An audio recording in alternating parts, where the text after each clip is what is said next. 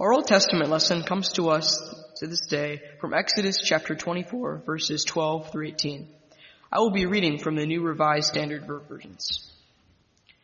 The Lord said to Moses, "Come up to me on the mountain and wait there, and I will give you the tablets of stone with the law and the commandment which I have written on their instructions." So Moses set out with his assistant Joshua, and Moses went up to the mountain of God. To the elders he had said, "Wait here for us until we may come to you again, for Aaron and Hur are with you. Whoever has a dispute may go with them." Then Moses went up to the mountain, and the cloud covered the mountain. The glory of the Lord settled in Mount Sinai, and the cloud covered it for 6 days. On the seventh day he called to Moses out of the cloud. Now the appearance of the glory of the Lord was like a devouring fire on top of the mountain, in the sight of the people of Israel. Moses entered the cloud and went up from the mountain. Moses was on the mountain for 40 days and 40 nights.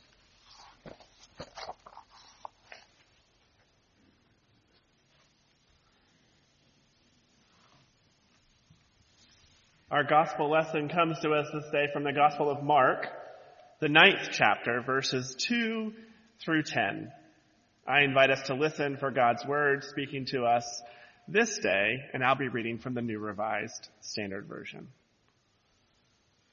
6 days later, Jesus took with him Peter and James and John and led them up a high mountain apart by themselves. And he was transfigured before them, and his clothes became dazzling white, such as no one on earth could bleach them. And there appeared to them Elijah with Moses, who were talking with Jesus. Then Peter said to Jesus, "Rabbi, it is good for us to be here. Let us make you 3 dwellings, one for you, one for Moses, and one for Elijah." He did not know what to say, for they were terrified. Then a cloud overshadowed them, and from the cloud there came a voice, "This is my son, the beloved. Listen to him." Suddenly, when they looked around, they saw no one with them anymore, but only Jesus. As they were coming down from the mountain, Jesus ordered them to tell no one what they had seen until after the Son of Man had risen from the dead. So they kept the matter to themselves, questioning what this rising from the dead could mean. Friends, this is the word of the Lord. Thanks be to God. Do you all have those places in your life that feel extraordinary? Those places where you feel God's presence more than others? I have been going to Montreat for over 20 years. Oh my gosh, over 30 years now. I'm so old. For over 30 years. And it has been a few years since I've been able to get the opportunity to go there, and I can feel it. I can feel it in my spirit. For me, Montreat is a place that I would call a thin space. A place where I experience God's presence every time I am there. In very real and palpable ways. Every time that I am there. So if you don't know, Montreat is in North Carolina, about 20 minutes east of Asheville, nestled in a valley surrounded by beautiful mountains.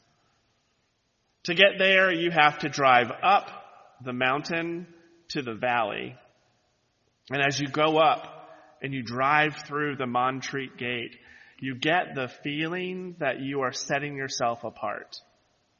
Mostly because your cell phone no longer works, but you get that feeling that you are literally crossing through into a separate place, a thin place where God's presence can be seen and felt as you move through the community. You're setting yourself apart from the ordinary patterns of life. and feels as if you are moving into extraordinary time. So I'm not alone. Presbyterian groups from all across the country go to Montreat for conferences, for retreats, for vacations. It's like the Presbyterian Mecca. What draws people to this place? I think it's a deep desire for an extraordinary moment. That encounter that comes when you feel God's presence on that mountain. So Presbyterians aren't alone. The mountaintop has long been a place in the history of human yearning where God has been found. Maybe the idea of the mountaintop was planted in our heads by Moses, who gathered his courage and retreated to the mountain of God to receive God's instruction in the form of the 10 Commandments. Jesus often retreated to the high places for times of prayer and reflection, in preparation for or to ground himself after big events in his life. A few weeks ago, we saw Jesus retreat to the mountains where he delivered the Sermon on the Mount to his disciples after he had been through Galilee, healing and teaching and casting out demons. Just before today's reading from Mark, Jesus revealed to his disciples that he was going to suffer the humiliation of being rejected, and that he was going to die and be resurrected 3 days later.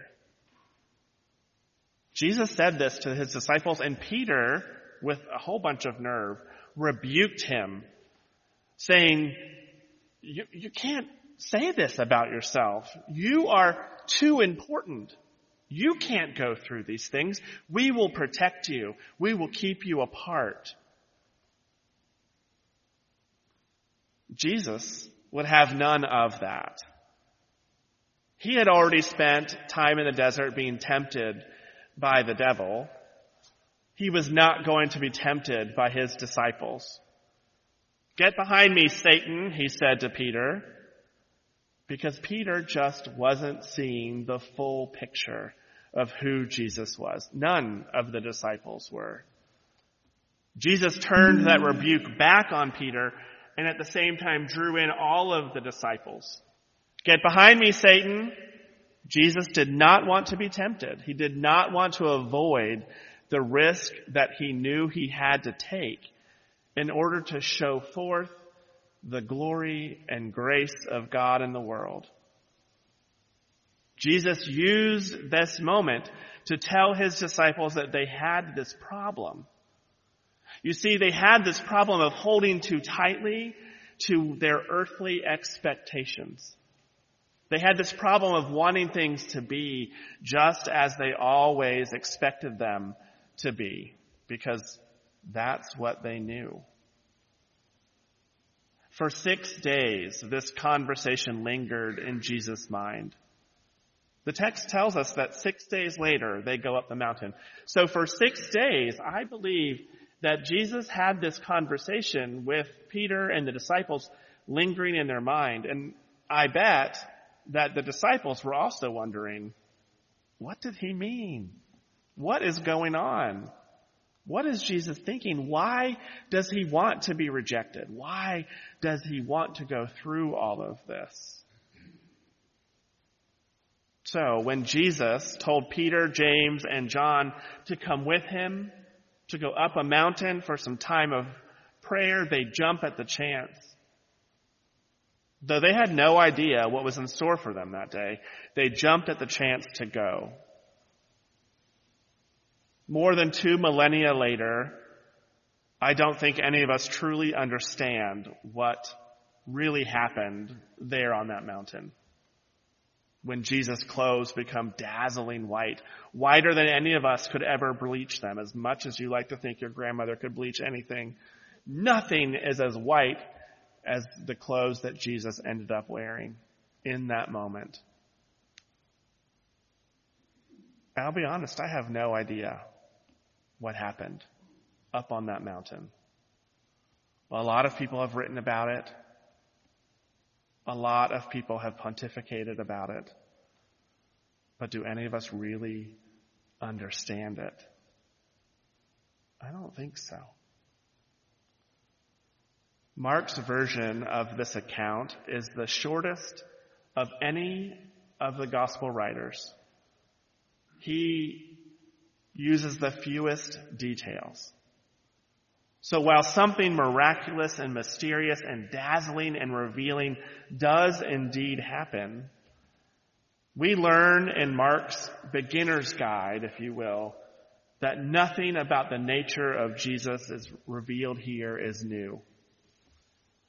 The divine voice that is heard saying, "This is my son, the beloved, listen to him," is the same voice that was heard at Jesus' baptism. But what is different about this event is that here in the center of Mark's gospel, the veil of God's big plan concerning Jesus is lifted. Here we are given a vision of the past, the present, and the future all at once. On the way to the future, which holds for Jesus the cross where he will suffer and die, he stands on the mountaintop, illumined, transfigured, if you will, by the past, where Moses and Elijah join him. Moses, the giver of the law, and Elijah, the prophet of God. In a glimpse, we see the broad scope of God's plan. In a moment, we experience the eternal. The Presbyterians who make the trek to Montreat, those of us who go to whatever your thin places might be for a sense of a connection to God, are a lot like Peter, James, and John. We are wishing for an experience that would provide us a glimpse of God's plan. We are wishing for understanding that will help us know that we are not alone. But when those moments come along, when we draw close to God's presence, we find ourselves afraid. Afraid and that we are becoming out of control. We try to domesticate those experiences of the holy by fitting it into our plan. We don't understand what happened on that mountain. How can I control it? How can I make sense of it? Like the disciples, we want to find ways to build dwellings in that place, up there, on that mountain, to keep the experience, to keep the divine there. Not here. Not in our hearts. We want to build dwellings to house Jesus and Elijah and Moses so that they're safe and comfortable there where we can experience them when we want instead of opening the doors of our hearts so that their truth and their promise can fill us in new ways. I suspect that as much as we want an encounter with God, we simultaneously fear the presence of God because we fear being changed. We fear being transformed. What we have, who we are, it may not be everything that we want, but at least we know it. At least we have our hands on it and we have figured it out through the years. We are used to it. With all of its blessings and all of its struggles, we're used to the way things are.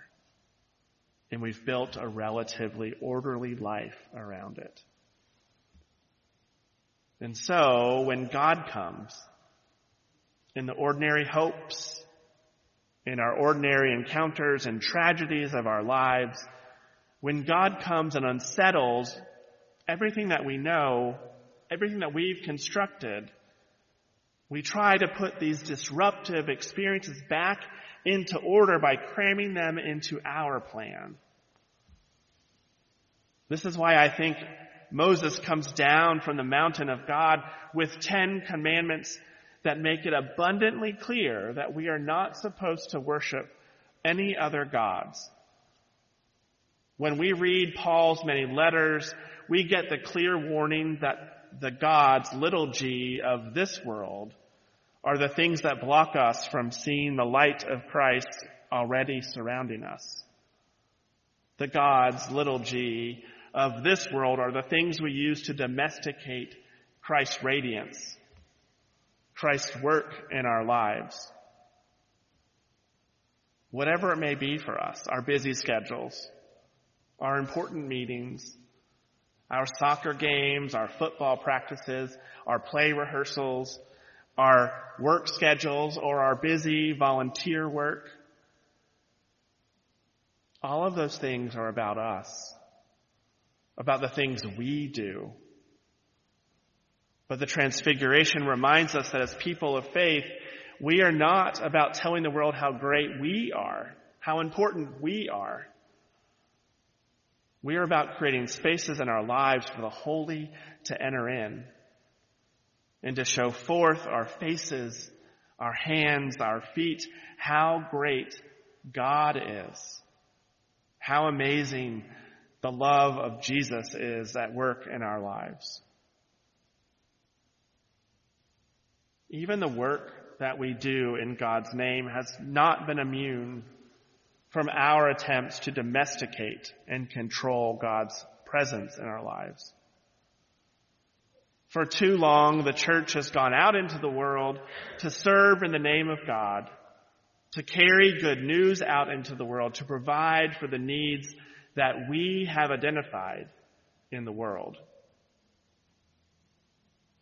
Missions expert Miriam Adney relates a story told to her by an African Christian friend. It's about Elephant and Mouse. Elephant and Mouse were best friends. One day, Elephant said, "Hey, Mouse, let's have a party." And animals gathered from far and near. They ate and drank and sang and danced, and nobody celebrated more exuberantly than Elephant. After it was over, Elephant exclaimed, "Mouse, did you ever go to a better party? What a celebration." Mouse. But Mouse did not answer. "Mouse, where are you?" Elephant called. And then he shrank back in horror. There at his feet lay Mouse, his body ground into the dirt, smashed by the exuberance of his friend, the elephant. Sometimes that is what it is like to do mission with you Westerners. More specifically, you Western Christians, the African storyteller commented. It is like dancing with Elephant. For too long, we have tried to control how we experience God in the world. For too long, we have tried to tell others how they should experience God in the world, which has limited our ability to hear and see Christ already present in the world. It has limited our ability to experience the dazzling, radiant joy of Christ present and moving in the world today. We go into the world with our minds made up, with a clear list of what needs to be accomplished and how to accomplish it. We know that we want to build 3 dwellings on the mountain. And this has resulted, I fear, in the church, not Rocky River specifically, but the church, missing the image of God already present because we have been too busy trying to stick to a plan that we have created that allows us to control far too much. But maybe Jesus, on that mountain so long ago, helped us to see that there isn't a plan. Maybe there's just love. Radiant, shiny, beautiful love. And perhaps our job is to bear witness to that love. To bear witness to that love already present and active in the people around us. To bear witness to Christ's love already present and at work in the world. To bear witness and be transfigured by Christ's presence so that others can see Christ in us. Maybe, just maybe, we should be less worried about building booths to make Christ's presence neat and tidy, and be more concerned about standing together in the mystery of God's love so that we might experience that love. Mark's gospel shows us that we are called to the toughest work. We are called to put aside the gods of this world in order to bear witness and to hear the word of the one true God fill the world. Like Peter and James and John, we are called to stand and witness, and then to leave this place as those who have seen God's glory in Christ Jesus. Christ calls us to leave this place. And did you catch it? To not say a word about it. To not go out into the world and fill it, and this is ironic, with more words. But that we should leave this place experiencing Christ's love and then show that forth by how we live. Show it forth so that others experience it and not just hear it. So friends, be transfigured. Go out into the world and risk living the love of God, that you might show forth the radiance of Christ's joy, the radiance of Christ's love for all who might need to experience that this day. Amen.